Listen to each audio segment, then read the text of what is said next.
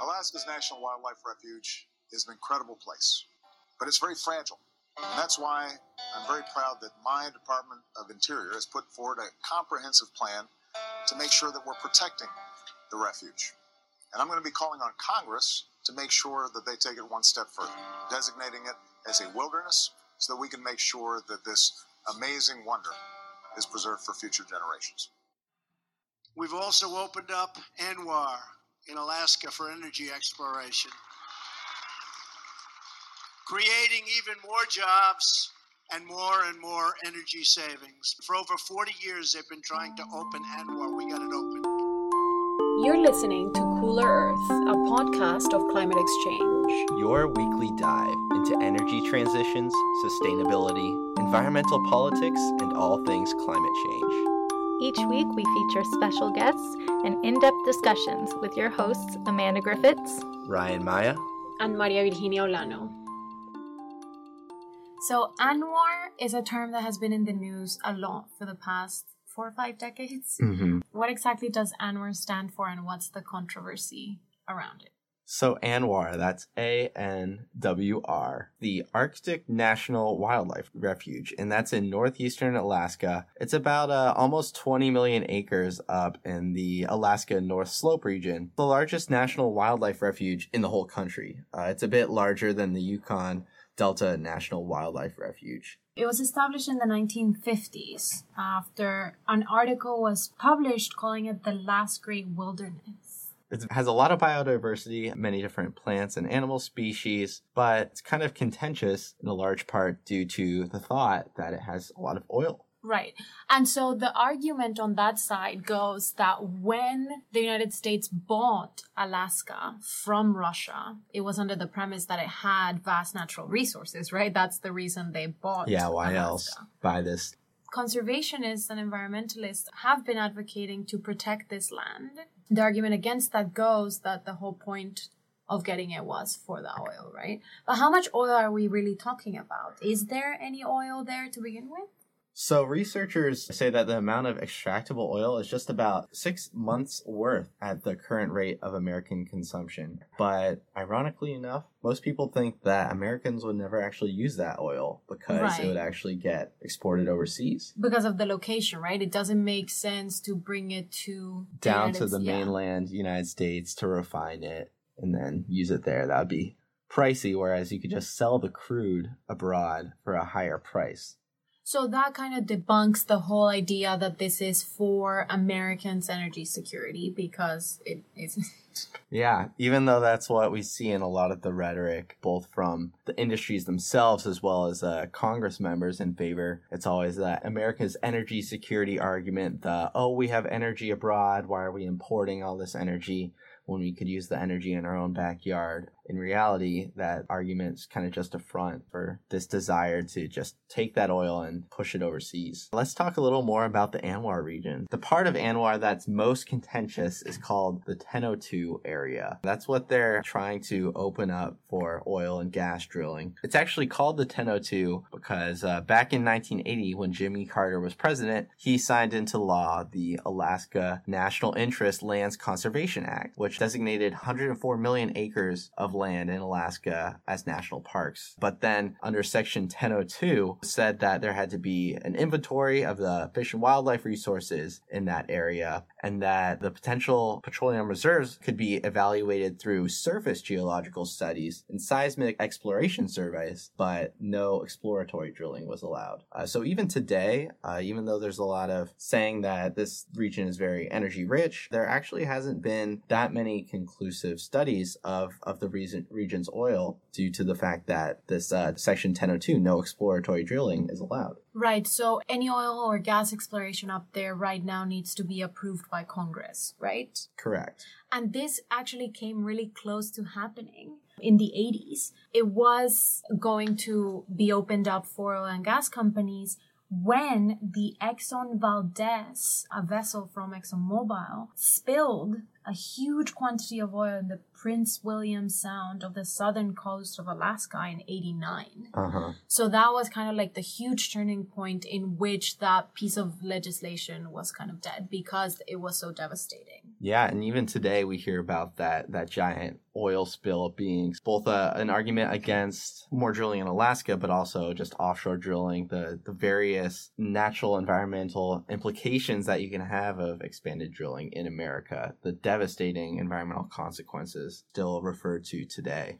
And even after this huge oil spill in 89, in the 90s when Bill Clinton was in office, and the Senate and House were both controlled by the Republican Party, it came really close to actually passing again. The allowance for oil and gas exploration in the 1002 disguised within a budget bill that was actually vetoed by President Clinton. Yeah, and funny enough, that was right around the time that the Kyoto Protocols were also being argued. We talked about that a bit in our last episode. Clinton and his VP Al Gore, very environmentally friendly environmental advocates, but the House and Senate not having it at that time. But in this case, I guess it was President Clinton really getting to assert his ability to protect the region. Right, but this is really pertinent to right now because we are once again seeing a Congress that is controlled by the Republican Party, but now also an executive branch that doesn't seem very concerned with environmental protection and has in fact rolled back regulations from the Obama era and even from before on national monuments even. Yeah, we see that Trump's cabinet is also weakening the restrictions on the use of our nation's land. We have Ryan Zinke, the Secretary of the Interior, loosened dozens of rules on the nation's land about how it can be sold, opening up to selling to private interests. Scott Pruitt, of course, fan of nothing environmental, it seems, completely on the side of opening up to oil and gas. And the expansion of offshore drilling, right, in all coastal states except for Florida. Yes, and actually New Jersey recently passed legislation banning offshore drilling over in the Jersey Shore, which is great to hear, but Alaska definitely still is up for grabs. So the issue is complicated even further by the fact that there is a native tribe that lives in the contested area.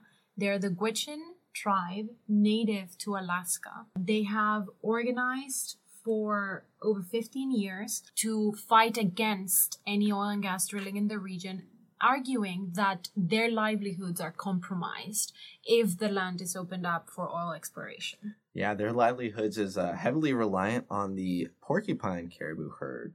Right. And they actually birth their calves each year in that area 1002. So there's all these arguments that if they were to start drilling in the area, that would have a huge impact on the caribou and consequently on the Gwich'in tribe. Right. And the name Gwich'in actually literally translates to people of the caribou.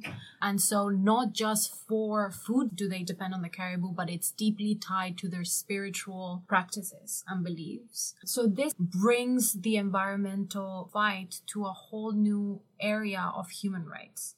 And it opens up the discussion to know that it's not only the Gwich'in in Alaska that have been disproportionately affected by oil and gas industries, but this has been seen in America and around the world with indigenous populations specifically being disproportionately impacted by drilling, basically. Yeah, and by the fact that oftentimes indigenous peoples, they lack the voice in the halls of Congress, the political capital. They're disenfranchised in ways that prevent them from having their livelihoods protected. You really don't hear about it when you hear the talk about ANWR. And our guest today is really trying to help shape that discussion to discuss more the human element, the human rights impacts of the ANWR drilling.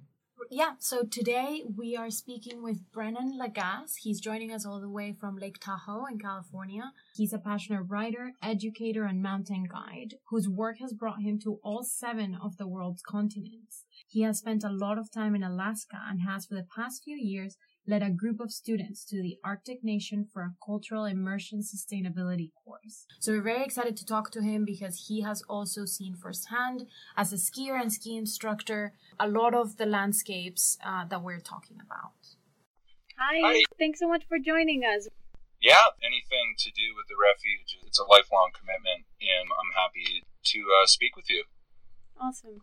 As a ski guide, you spent a lot of time outdoors and specifically in the Arctic. So we wanted to if you could tell us how you've seen the landscape or ecosystem changing throughout the years and throughout your time, if you've had any firsthand experience with the effects of climate change. Yes, I have. And I think in order to really see those effects yourself, you need to be in a place and develop a sense of place with that particular area and be able to go back to it year after year. And I actually just returned from Alaska, where I have spent 8 years in the same spot. And 8 years on a climate record is a drop in the bucket. It's not much. We've seen more chaotic weather patterns, and this is something that I believe is correlated to other areas of the world as well. I have had the fortune of working in Greenland for 3 years, and this year, the place where we work on the west side of Greenland, which is right at the Arctic Circle,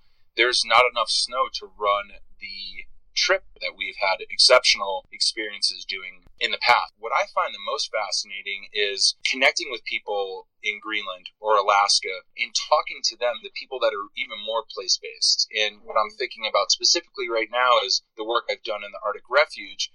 There's people in Arctic Village that have spent their whole lives there. Their first-hand account isn't 8 years, it's not 10 years, it's 50 years, it's 60 years. And when they start talking to you about how willow has been growing in the community and they've never seen willow grow in the past and how it impacts the caribou migrations and brings more moose into the area, which also drive caribou out, you start to have a different qualitative sense of the climate record as well. So I think there's a myriad of different ways to understand how the climate is changing, and it's certainly exacerbated at the poles, both in the Arctic and also in the Antarctic, where I've had the fortune of working for several years as well. Right, so you've actually visited all 7 continents of the world, is that right? Yeah, I've been able to ski on all 7 of the continents across the world, and again, when you're able to visit the same places over time and have those experiences, you notice change, you see change. With the refuge, the wildlife and all the other species that live there, over 200 different species of migratory birds, the porcupine caribou herd, polar bears, all the aquatic life forms, it really is a place unlike anywhere else in the world. And I have still never been anywhere like the Arctic Refuge. And to think about going in there and creating irreparable, irreversible damage is absolutely the opposite of where this world should be going in terms of understanding what is special and what needs to be protected. Yeah, so you've been very vocal about your opposition to the current administration and Alaskan senators who have been advocating for the ANWR region to be opened up for oil and gas exploration. Tell us a bit more about that. How would that affect Alaska, and do you view that political front as a threat? It's a complete threat, and if you talk to people that are place-based, again, and locals, you can get different perspectives from people. And the truth of the matter is the only people that are really going to benefit from the Arctic Refuge being opened are the corporations that are going to make money off of their rate of return and have a rate of return on their investment and profit their shareholders. There is no long-term benefit to ecosystems or communities from going into the refuge. 95% of the North Slope of Alaska is open to oil production. The Arctic Refuge is the last 5% that is still somewhat protected, and now technically it's not because the current administration opened it up. There's a lot going on currently, especially domestically in the United States, with regards to environmental policy and environmental laws and social justice, and where people feel so threatened at such a level that it almost doesn't seem real, but it is real. And this is mobilizing quite a bit of folks. And I'm trying to see that from the positive side of things, while so many others are unfortunately bearing a burden that's not equal and unjust for them to do so. Right, and so that kind of leads us to our next question. You have spent some time with Indigenous communities up in Alaska, right? You've been taking students for the past couple years and understanding this issue as beyond just climate change and fighting climate change as an issue of really human rights and social justice and equity. So talk a little bit more about the Indigenous population plight that is not unique to Alaska, but it's actually seen all over the world in the way in which oil and gas companies disproportionately affect Indigenous population.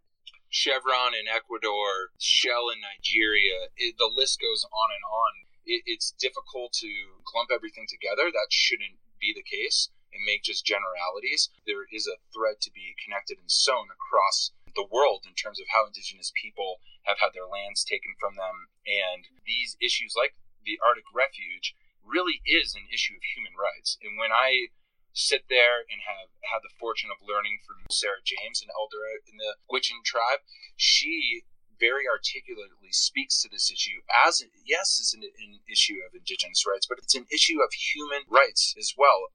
To me, in order to protect the earth and to respect the earth as such, you need to protect the people. And you need to go back to community and understand that the people, for example, the Gwich'in, you can't get more place-based than where they are in Arctic Village. They know their backyard. And these communities that are so intimately connected to their environment have a lot to share and teach, as they've done graciously for many years. That speaks a little bit to what is the paradox of the Arctic in general, and it's the fact that it's a region that has been most impacted by the effects of climate change due to greenhouse gases, and it is being debated whether or not to go back in and drill those fossil fuels. And it's the same in the Arctic Circle with ice caps melting and people around the world rushing in and saying, how can we go drill for more oil that will cause more warming? So it's just kind of a concentration of these issues. It most certainly is, and it's also another thing to say that those communities that live up there and have been there for time immemorial, what impacts have they offered to the world to fuel climate change? They haven't. So the deeper you go, you start to understand that the Arctic and the Antarctic are completely crucial for keeping the balance of life on this earth. Right. You know, and when you go to Greenland and you see that ice cap melting and you're in Antarctica and you see these changes, you got to imagine what is that going to be like on down the road. And that's where I think it's difficult still for humans. And we just live in such a way where, you know, thinking about what might happen 100 years down the line is difficult. And so in moving forward, what words do you have for the future of the Arctic refuge in how to move forward? Because these communities have been mobilizing politically and they're down in DC and they're really fighting for their livelihoods. Do you see a time soon where the refuge will actually be considered a national monument or be protected from oil and gas? Well, the thing about the last part that you just said is, you know, those of us that attached to this issue knew that before Obama got pushed out of office, there was a really good chance to get national monument status. And that didn't happen. And it seems as though, you know, even if that was considered a national monument, the current administration most likely would have stripped that protection away, right? And the previous administration had introduced a wilderness bill. The strongest federal protection that the Arctic refuge could get would be wilderness. That would be a wilderness designation. That being said, I took that from what was offered to me by those allies, by those other organizations, those other groups, and specifically the Gwich'in, who said that this is what they want. In order to engage in these issues, you don't need to just go take. You don't need to just go show up and be like, hey, I'm a well-intentioned human, like, I really want to help you. That's nice, but there's a long history of that too. You need to put some more time in and engage with these folks in such a way that says, what can I do for you? Don't take the power. You know, what you need to listen to are the people on the ground, those that are most affected, and especially right now, those indigenous perspectives and voices and people who are doing such incredible work. Listen to them and ask them if you can be of service and what you can do. Right, and any movement towards sustainability or energy transitions or kind of solving this climate crisis really does have to come from the bottom up. And I think what you have just said sums that up. Yeah, and that's really what you're nailing it. And this is stuff that, I mean, in my younger 20s that really revolutionized like the way I was thinking about things, because I just hadn't really thought about it. I had yet to been given the tools of critical knowledge, and I had yet to really break outside of the box, you know? And one of the things that I've been running with lately for myself, very supportive for folks that are interested in this conversation we're having right now, and the human potential has not been reached. So to really understand that potential exists out there, I think it supports that idea of hope, and we need hope. If I really sit and think about it, that's what gives me the greatest amount of hope, is knowing that something else that hasn't been created yet is out there that can really take sustainability, get rid of it, and get to this world of where humans really can take care of each other and understand that our ecology and our environments without them, we don't exist. Well, thank you so much. This has been great. Yeah, thank you so much for your time. Thanks for what you're doing as well. If you enjoyed the show, please give us a rating on Apple Podcasts, and don't forget to subscribe on your favorite listening platform, and follow us on Instagram at Cooler Earth. Stay tuned for next week's episode, and thanks for listening. Stay cool.